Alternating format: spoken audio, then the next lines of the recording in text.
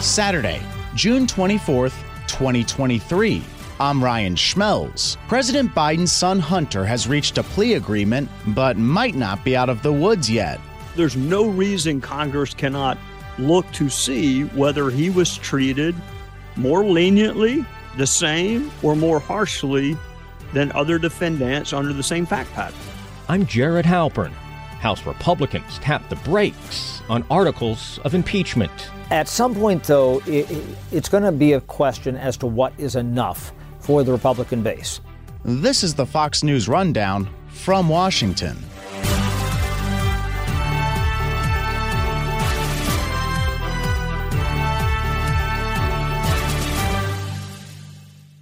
After a 5-year investigation, Hunter Biden has agreed to plead guilty on 2 tax violations and a separate felony charge of possession of a firearm by a person who is an unlawful user of or addicted to a controlled substance. With the deal likely leading to Hunter Biden avoiding jail time, Republicans like House Speaker Kevin McCarthy were quick to criticize the deal, saying he got special treatment. If you are the president's son, you get a sweetheart deal. While Democrats like Jamal Bowman are shooting down accusations of collusion. I think Republicans are just trying to distract the American people from what's important. This all comes as Republicans say their Oversight Committee investigation into the Biden family's business dealings will continue. I guess my first reaction is, what in the world took so long? Former South Carolina Congressman Trey Gowdy used to chair that same committee and says there's now even more Republicans could look into. I mean, there are some really complicated cases in the criminal justice system. I mean, imagine prosecuting a murder case with no body, a complicated fraud scheme, some commodities or securities scheme. Those can be really complicated. But when it comes to whether or not you paid your taxes on time, you literally need a calendar and the absence of a document. It doesn't get any easier than that. But if you were looking for a case easier than whether or not you paid your taxes on time, it would be whether or not you made material omissions or misrepresentations in the purchase of a firearm. Are you a convicted felon? I mean, that is not an essay question. That's a true or false question. Are you a habitual user of drugs and alcohol or unlawful substances? So what took so long?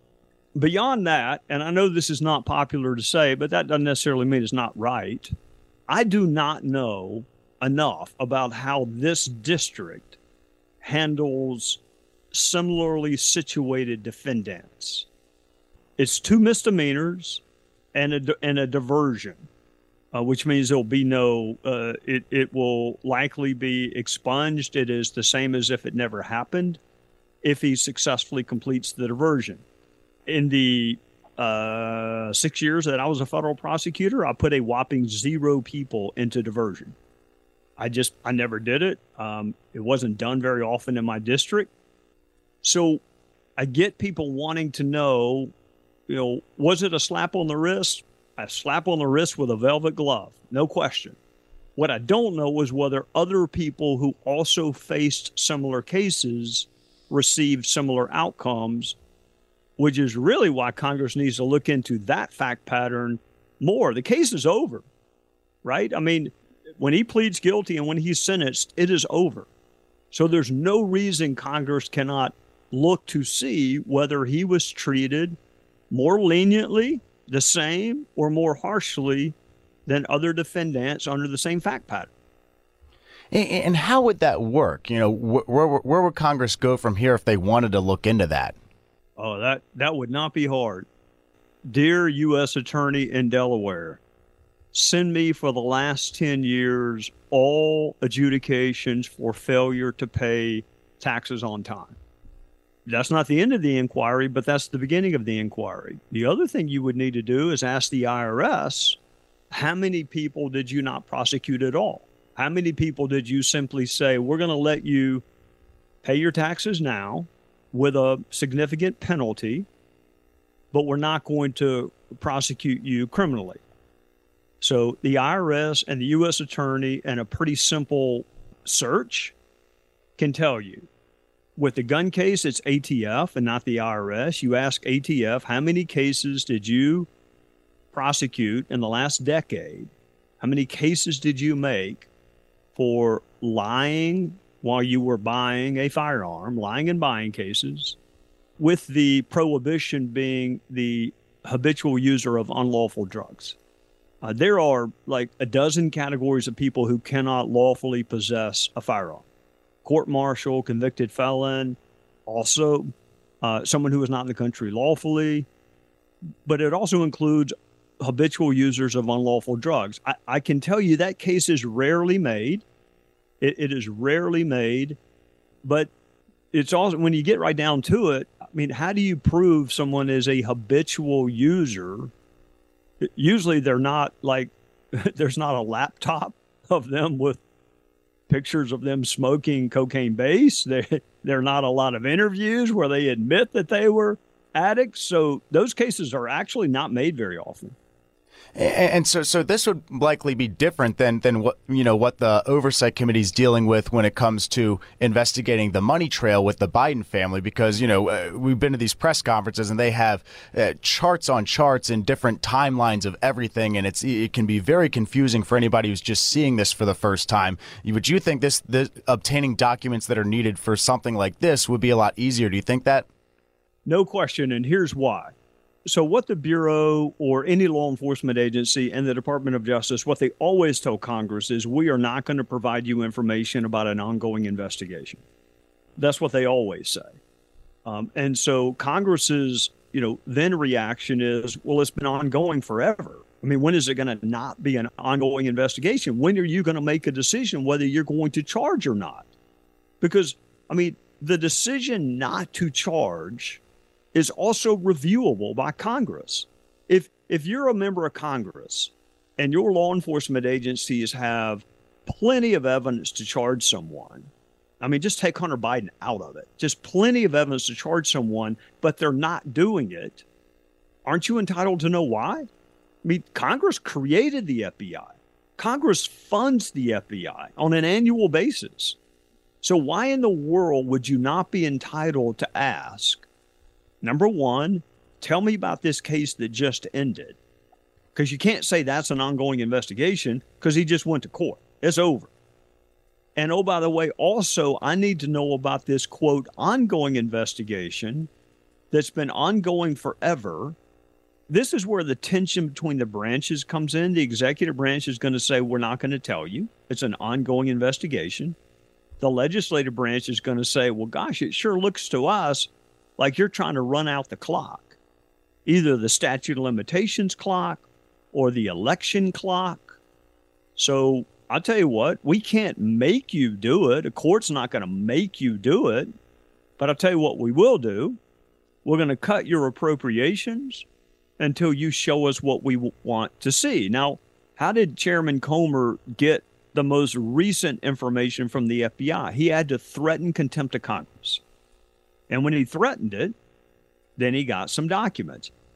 And look, I was late to the party. As a former federal prosecutor, those are not the kind of FBI agents I worked with. They were wonderful women and men and very conscientious about their job. So it took me a little while to come to grips with the fact that the Bureau needs scrutiny, oversight, review, just as much, if not more, than any other governmental entity. So they're going to hide behind this ongoing investigation. And in the old days, that might have been enough. Okay, we don't want to mess this ongoing terrorism case up. We don't want to mess up this ongoing bank robbery case. I get all that. But the Bureau has lost the presumption of credibility. They've lost the presumption of authenticity. So my guess is either Comer or Jimmy Jordan are going to want to look at both. What's already happened and what has not happened. Keep in mind, there can be evidence enough to investigate but not convict. There can be evidence, but it's not admissible evidence. So I'm not prejudging the facts. What I am saying is there's a lot more reason to investigate this Biden fact pattern than there was Russia collusion. A lot more. probable cause. I mean, you had a conversation in a bar with Trump. That is not great evidence. In fact, that's pretty lousy evidence. But yet it resulted in a full-fledged counterintelligence investigation. There's a lot more here. Whether it results in criminality or not, I don't know. But Congress is entitled to ask the Bureau, what are you doing and what is taking you so long? Now, I'm happy you touched on the Department of Justice and how people are kind of viewing that right now, because some of the reaction we've heard on Capitol Hill this week, we hear sweetheart deal, we hear slap on the wrist, two-tier justice system when talking about the plea deal that Hunter Biden was able to come to with his legal team in the U.S. Attorney's Office. You know, do you agree with that sentiment that this is a two-tier justice system and an example of that? I would say yes and don't know. There's no question the Bureau and the department are politicized. No question. And I can give you a great fact pattern that's got nothing to do with Hunter Biden. Rachel Rollins was the U.S. attorney in Massachusetts. I don't know if your listeners have heard of her, but that was who Ed Markey and Elizabeth Warren and Joe Biden wanted to be the top federal prosecutor in Massachusetts. Well, she engaged in a host of misconduct, was interviewed by the Department of Justice, and they concluded she made false statements during that interview. Okay, you and I can name a lot of people that were prosecuted for making false statements to investigators, but she was not. And I have yet to hear why she was not. She was allowed to resign, but she was not prosecuted. Jeff Fortenberry was. Congressman Jeff Fortenberry, they took his job, they took his life savings, and they tried to take his freedom. Rachel Rollins, they did nothing except a mildly critical article in Politico. So there's no doubt there's a two-tier justice system. Whether or not Hunter Biden pleading to 2 misdemeanors and a diversion in a gun case is your best evidence of that, I think that there are much more compelling examples because, again, I need to know how many people were investigated and or pled guilty to these counts, and what sentences did they receive? If they received sentences that were much more serious than what Hunter Biden, then yes. But what if they handled everyone who didn't pay their taxes on time the same way? Then that would not be your best piece of evidence that it's a two-tier justice system. And that's one of the mistakes Republicans make sometimes. There's great evidence that our justice system has been politicized. Fantastic evidence. So don't cite your weakest piece of evidence when you're making your argument. And when we talk about David Weiss, though, this was a U.S. attorney who was appointed by former President Trump. You know, he's been overseeing this case since 2018. In many ways, and I'm sure you saw Brett's interview when he brought up all the different members of the Trump administration who Trump now is critical of and those who are now critical of him. Should Republicans point their blame at Trump in many ways because he's the one who appointed this U.S. attorney? Well, I would say 2 things on that. There are more Republicans in this conversation than there are in the state of Delaware. So you've got 2 Democrat senators in Delaware. I mean, you think President Trump knows all the lawyers in Delaware? Somebody had to recommend this guy. Usually it's U.S. senators. But if you're in a state where there is no Republican, I mean, is there a Republican in the entire congressional delegation in Delaware? I don't think so. So where did the name come from? I mean, the fact that Trump, quote, nominated him, put him forward, for all I know, the name came from Chris Coons and Tom Carper, whom I think are the senators from Delaware, although I wouldn't bet a lot of money that my memory is good. I think those are the 2 senators from Delaware. So, yes, the chances that Donald Trump knew this attorney are probably de minimis. So that's point A. Point B, if somebody wants to make the argument that Jeff Sessions was the most qualified person in America to be the attorney general, I'd love to hear that argument. That's who the president picked, Rex Tillerson.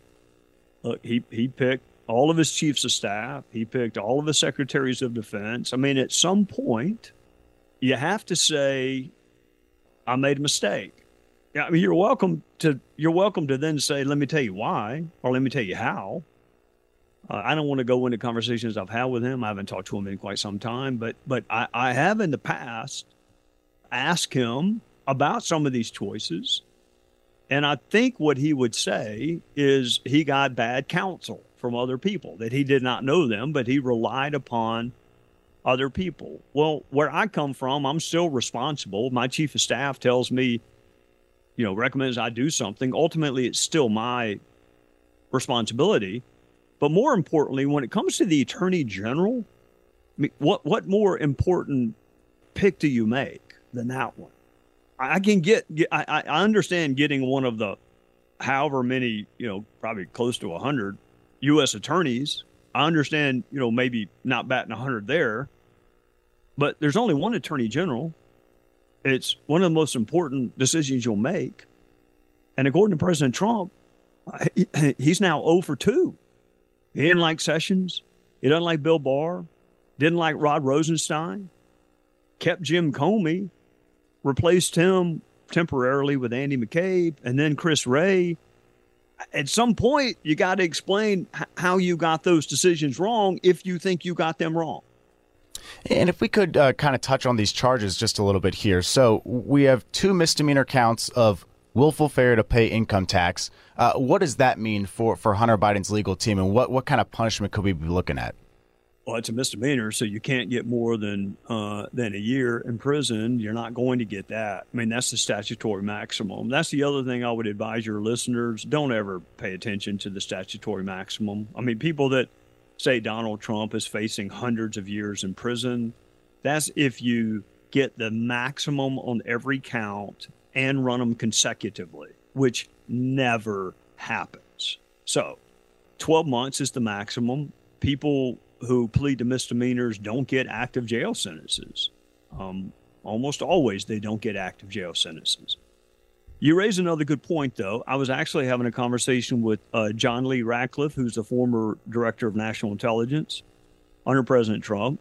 And speaking of which, in President Trump's defense, he would tell you he got it right with John Lee Ratcliffe. That was a pick he got right. But John was also a former U.S. attorney. Here's what we don't know, or I don't know. Was that the most serious charge that you could have brought against Hunter Biden? The willful failure to pay taxes. Okay, you need a calendar and the absence of a tax return. Is that the most serious case you could have brought?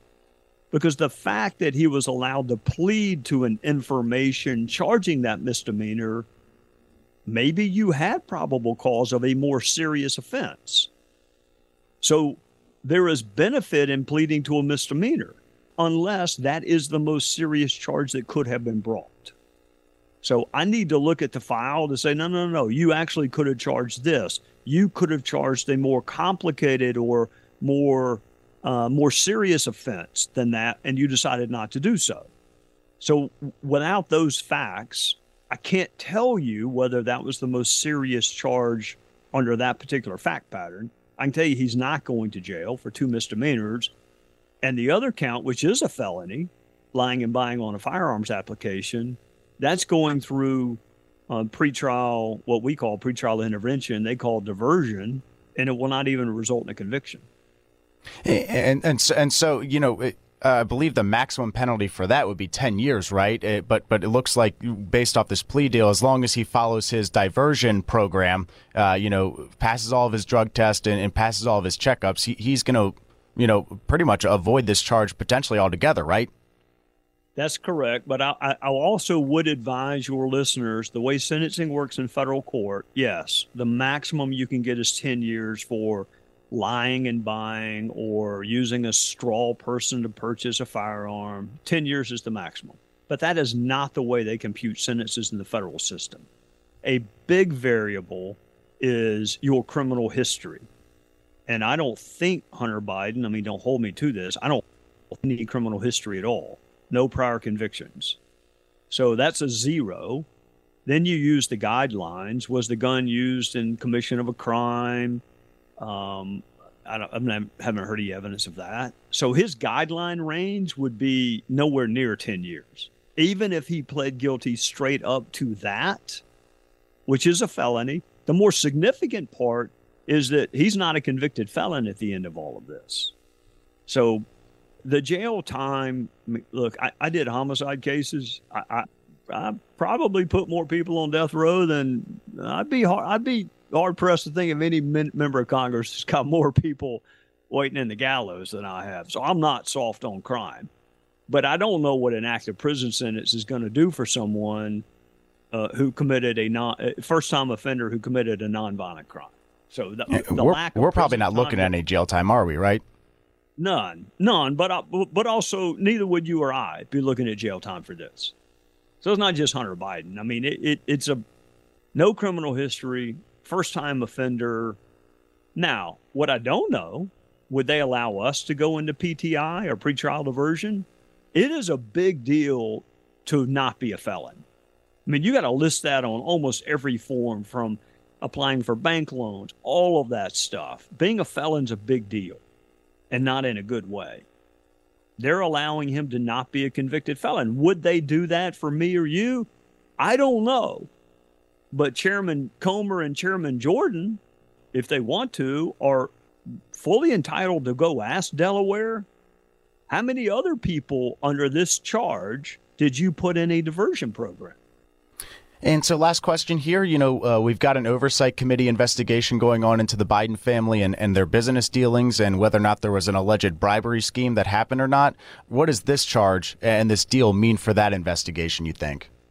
It depends. Here, under the heading of things I don't know but wish I did they interview Hunter Biden in connection with the tax and gun investigations?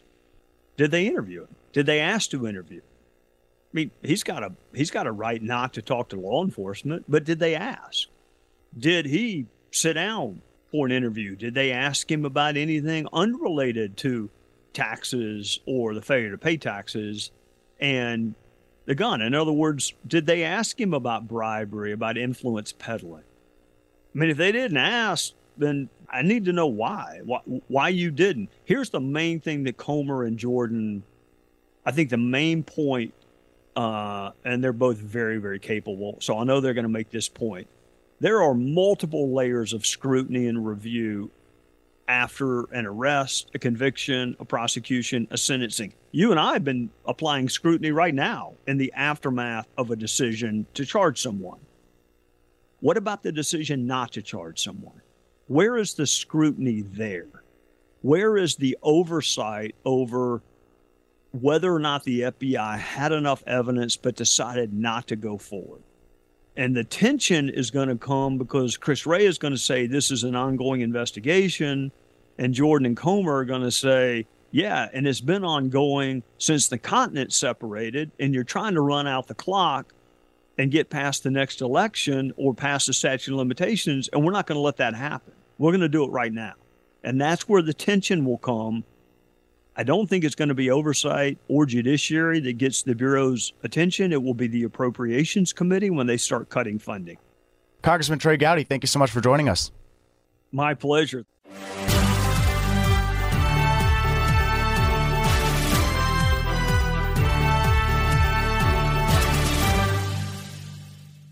Senators won't become impeachment trial jurors just yet. House Speaker Kevin McCarthy this week was able to defuse a snap vote called by Colorado conservative Republican Lauren Boebert to impeach President Biden. Boebert used a legislative strategy called a privileged resolution, forcing a vote without any committee hearings or procedural steps historically reserved for the serious task of impeaching a president or any other federal officer for that matter. Instead, the resolution approved by the GOP-controlled House sends the impeachment resolution to two committees, the Judiciary Committee and the Homeland Security Committee. That impeachment episode followed another snap vote, this one to censure California Democrat Adam Schiff. Republicans say he abused his power as Intelligence Committee chairman last Congress to spread falsehoods about the Russia investigation. Florida conservative Anna Paulina Luna forced that vote, again using the same strategy as Boebert to fast-track the resolution. Both votes reveal a challenge for McCarthy. House rules allow for any member to call these types of votes, even without the go-ahead of party leadership, and it is signaling a growing impatience, especially from the House House Freedom Caucus about the multiple investigations surrounding President Biden. And Fox News senior Capitol Hill correspondent Chad Pergram says he's hearing from Republicans also concerned about political backfiring. It probably helps Adam Schiff politically. In fact, I had talked to Mark Barabak, who's the political columnist for the Los Angeles Times, and he described this effort as an in-kind donation to the Schiff Senate campaign. Dianne Feinstein, the Democratic senator from California, is retiring in early 2025, and Adam Schiff is running against, and this is just kind of how they work out the primary system in California, Katie Porter, Democrat from California, Barbara Lee, the Democratic congresswoman from Oakland. And to get in that runoff, you preferably want two from your own party, which is sometimes what happens in some of these races at the statewide level in California. And it probably helps Adam Schiff in that sense. It also doesn't look like much on the House floor. You vote to censure somebody. They've only actually censured about 24 members in House history. And so once the House votes to censure you, you come down to the well, and the Speaker reads literally a couple of sentences and raps the gavel, and you are censured. And the scene with Adam Schiff the past couple of days, it was very different than what we've seen before. I remember when Charlie Rangel was censured, it was a pretty bipartisan censure in the case of Charlie Rangel. It was a big ethics. It involved ethics and campaign. Exactly. And he came down to the well. His head was down. His hands were folded in front of him. And Speaker Pelosi at the time read the sentence, could barely hear her, frankly, and then rapped the gavel very lightly.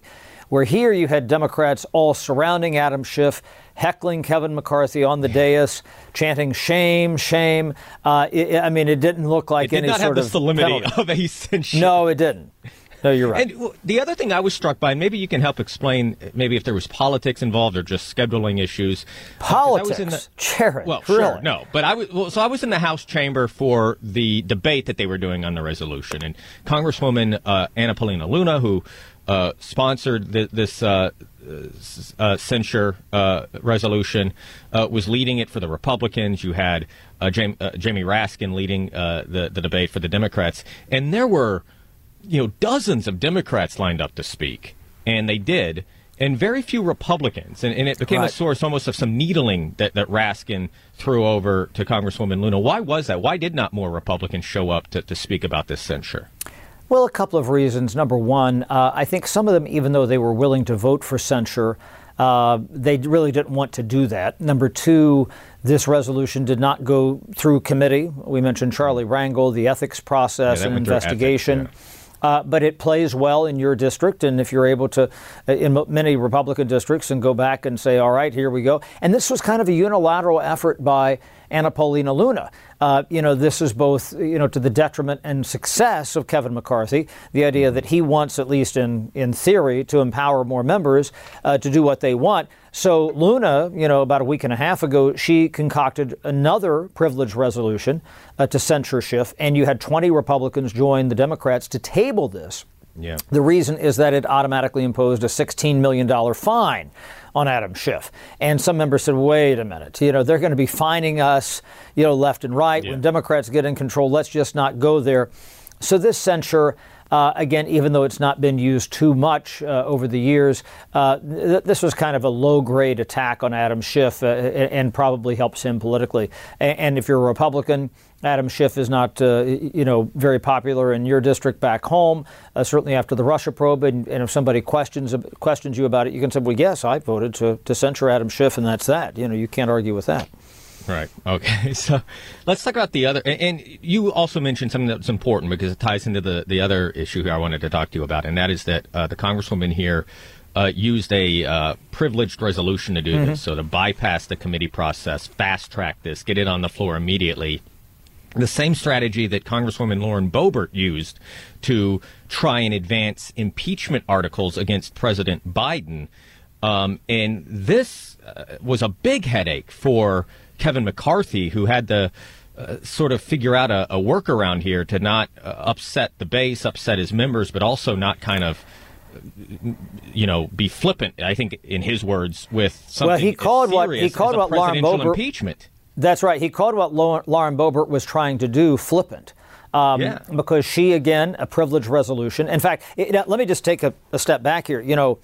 Again, I talked about when you're going to censure somebody, you're certainly going to impeach somebody, you want to go through the process. You want to go to committees. Think about during the first impeachment trial of former President Trump. We can talk about the second one. That was handled much differently because of the riot. But the first one, weeks and months of depositions, hearings, activity on the floor, then a Senate trial. I mean, this went on for, this consumed about 5-6 months here on Capitol Hill. So here, nothing says in the Constitution that if you just put an impeachment resolution on the floor and if it's passed, that you're impeached. That's simple. Yeah. And so McCarthy is like, okay, we're having these resolutions come up from these right-wing members. It's going to put some of our more moderate members or those in battleground districts in a tough spot to vote on this stuff all the time. We talked about fixing the economy and inflation, and just sticking it to Biden isn't enough. We have investigations going on there. And so he had to figure out a way to cut this off at the pass. And I asked Anna Paulina Luna this the other day. She said, maybe this is the new regular order, even though Democrats were criticized by Republicans for not, going through committee on all bills and everything else. And Republicans crowed from the mountaintops about we're going to adhere to the regular order. So now they're not adhering to the regular order. And so now Anna Paulina Luna says, well, maybe we're going to create a new regular order. So if they do that, the other thing it creates is a lot of headaches for Republicans. And so what Kevin McCarthy had to do, because you could have a motion to table this, and then some Republicans... And when we say that, just in the parlance of legislation, that's killing it. That is... It kills it. It sets it aside. It punts it. That's right. Yeah. So he's like, all right, I've got to figure out a way to deal with this. And so what they did is they crafted a provision to refer it to two committees, the Judiciary Committee, which handles all impeachments, and the Homeland Security Committee, because that deals specifically with some of the allegations that Lauren Boebert lodged in her resolution, it deals with the which border deals with the border and so on.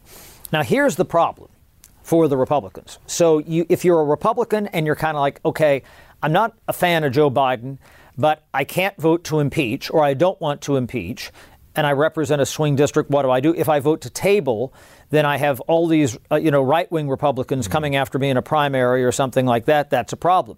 So Kevin McCarthy had to figure out a way to inoculate those folks, but also kind of truncate what Lauren Boebert was trying to do. And so the resolution that they're going to vote on, which it also prevents Democrats from offering a motion to table here as well, it sends this to the Judiciary Committee and to the Homeland Security Committee, and then you can say, well, we're investigating this. Well, but those committees are already investigating. Well, that's what Lauren Boebert said. She said, I'm tired of investigating. And the problem for the Republican Party is on the far right, you have people who want scalps. And they're like, I've talked about this with you before. James Comer, the chair of the Oversight Committee, Emily Post would be very pleased with him. He's always writing these letters to different, figures in the Biden investigation and everything here and calling people for depositions. But in the body politic on the right now, that does not do enough. And so they're out for red blood. And if you don't get that at some stage, what is that going to do? So Kevin McCarthy is able to kind of punt on this. I did ask Lauren Boebert. I interviewed her this past week, and I said, you did not even go to the Republican conference meeting. This is a meeting where all Republicans sit down and talk. And actually, maybe had Anna Paulina Luna done a little bit of more homework, she kind of bragged to me how she had put together this resolution on her own, and they had the $16 million, and then they had to do a mulligan and come back and do it again. But so Lauren Boebert said it would have been a waste of her time to go and talk to her fellow Republicans about this. She said, with my busy schedule. Now, never mind that this is what all Republicans and Democrats do. You go when you have a proposal of this import and you talk to your colleagues and you answer questions and they say, well, why don't we do it this way? Why don't we do it this way? And you kind of work out something. She said it was a waste of her time to do that. And she also had said it's time for some of these Republicans, and this is true too, a lot of these Republicans talk a good game because, again, the nature of their districts. They know that impeachment might be a bridge too far for them. So they talk about impeachment, but they have no intention on taking action on that. And that's precisely what Lauren Boebert, at least from her perspective, wanted to trigger in this incident. And that's what she's gotten. At least they're going to have a vote. It's not going to be a vote up or down on impeachment, but, starting to go down that road. What did we learn from these two events about the speakership of Kevin McCarthy? Because you and I have talked a lot about his speakership, how he came in kind of in a weakened position going through the 15 rounds, but was able to, get his conference in line on the bipartisan deal to avoid a default, and is sort of bringing together different groups of Republicans on some other spending issues. But this was a case where you had these two members kind of go around him to a certain extent, no? Well, yes. This is how Kevin McCarthy stays in power a little bit, is that he is able to let members do things like this. At some point, that political capital might work with that group, although they're not, even though he's letting them do that, that doesn't exactly, he doesn't put more capital in the bank by doing that with them. It seems like they always have a grievance with him. By the same token, that capital is going to run out with these more moderate Republicans or mainstream Republicans who are going to say, wait a minute. We're not voting on legislation. They're making us take all these bad votes. Look at the members. They picked up all these seats in New York State. And that's the reason that Republicans have the majority. I mean, again, we were hearing talk of 40, 50, 60 seats at one point, and they barely have the majority right now. Had they not won those races in those moderate districts, those swing districts in New York State, they would not have it. And at some point, those types of members from New York State or other places are going to come out of the woodwork and say, Mr. Speaker, this is not working for us. Or they get clocked in the election in 2024. What did the plea deal, as it relates to Hunter Biden, who has certainly been a focus of these committees, the Oversight Committee in particular seems to be running point on this investigation into what they allege is a bribery scheme, not just by the president's son, but perhaps connected to the president as well.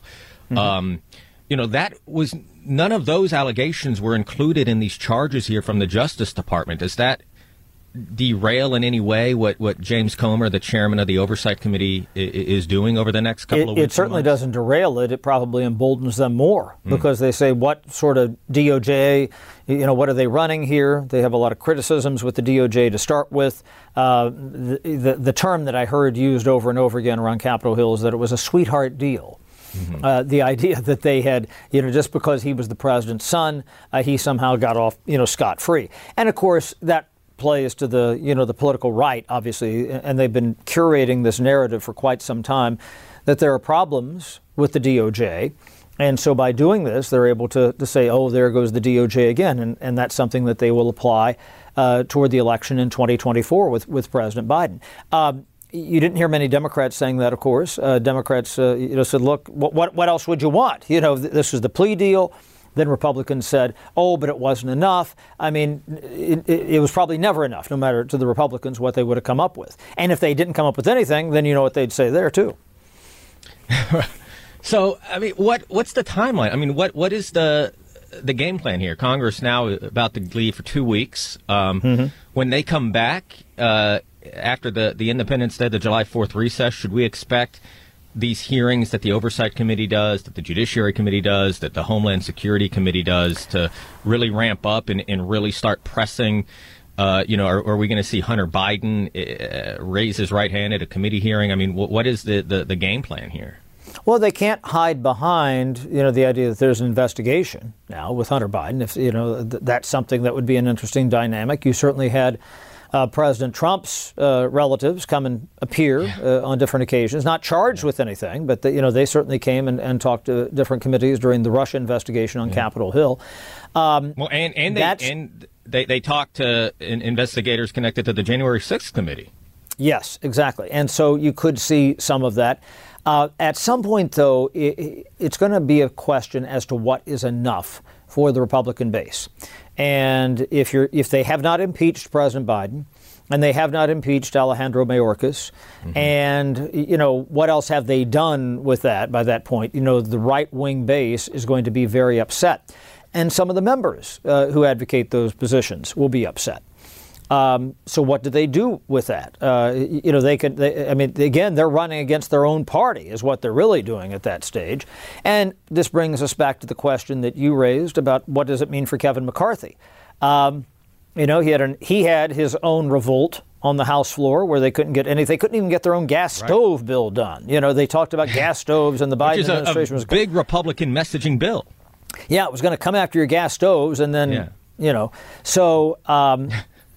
You'll have a lot of noise about this, sometimes smoke, sometimes fire, yes, over the coming months, but legislatively, not a lot. The only other things they have to do this year is fund the government.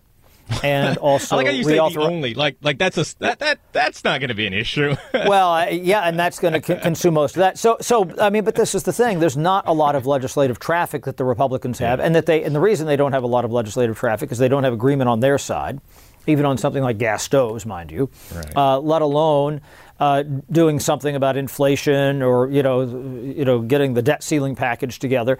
So what do you do when you don't have bandwidth there? You do investigations and a lot of hearings, and they've certainly done that, and they will continue to do that well into next year because they're teeing this up as something towards 2024 in the presidential election.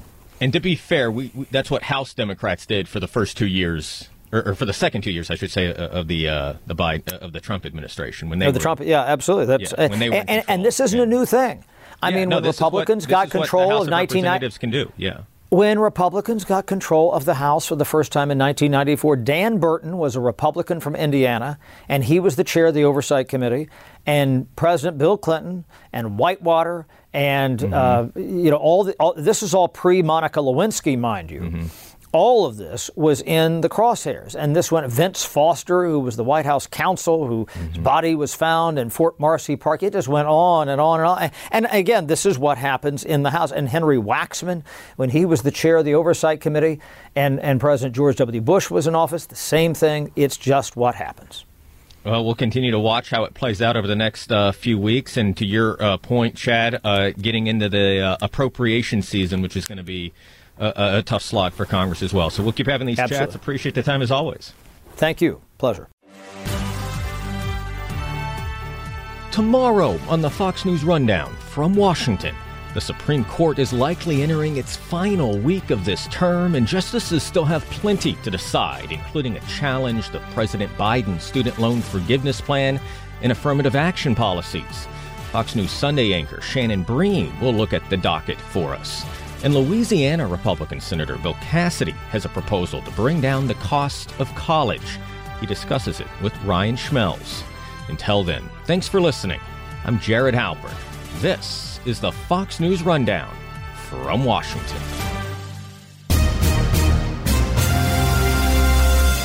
Stay up to date by subscribing to this podcast at foxnewspodcasts.com. Listen ad-free on Fox News Podcasts Plus on Apple Podcasts. And Prime members can listen to the show ad-free on Amazon Music. And for up-to-the-minute news, go to foxnews.com.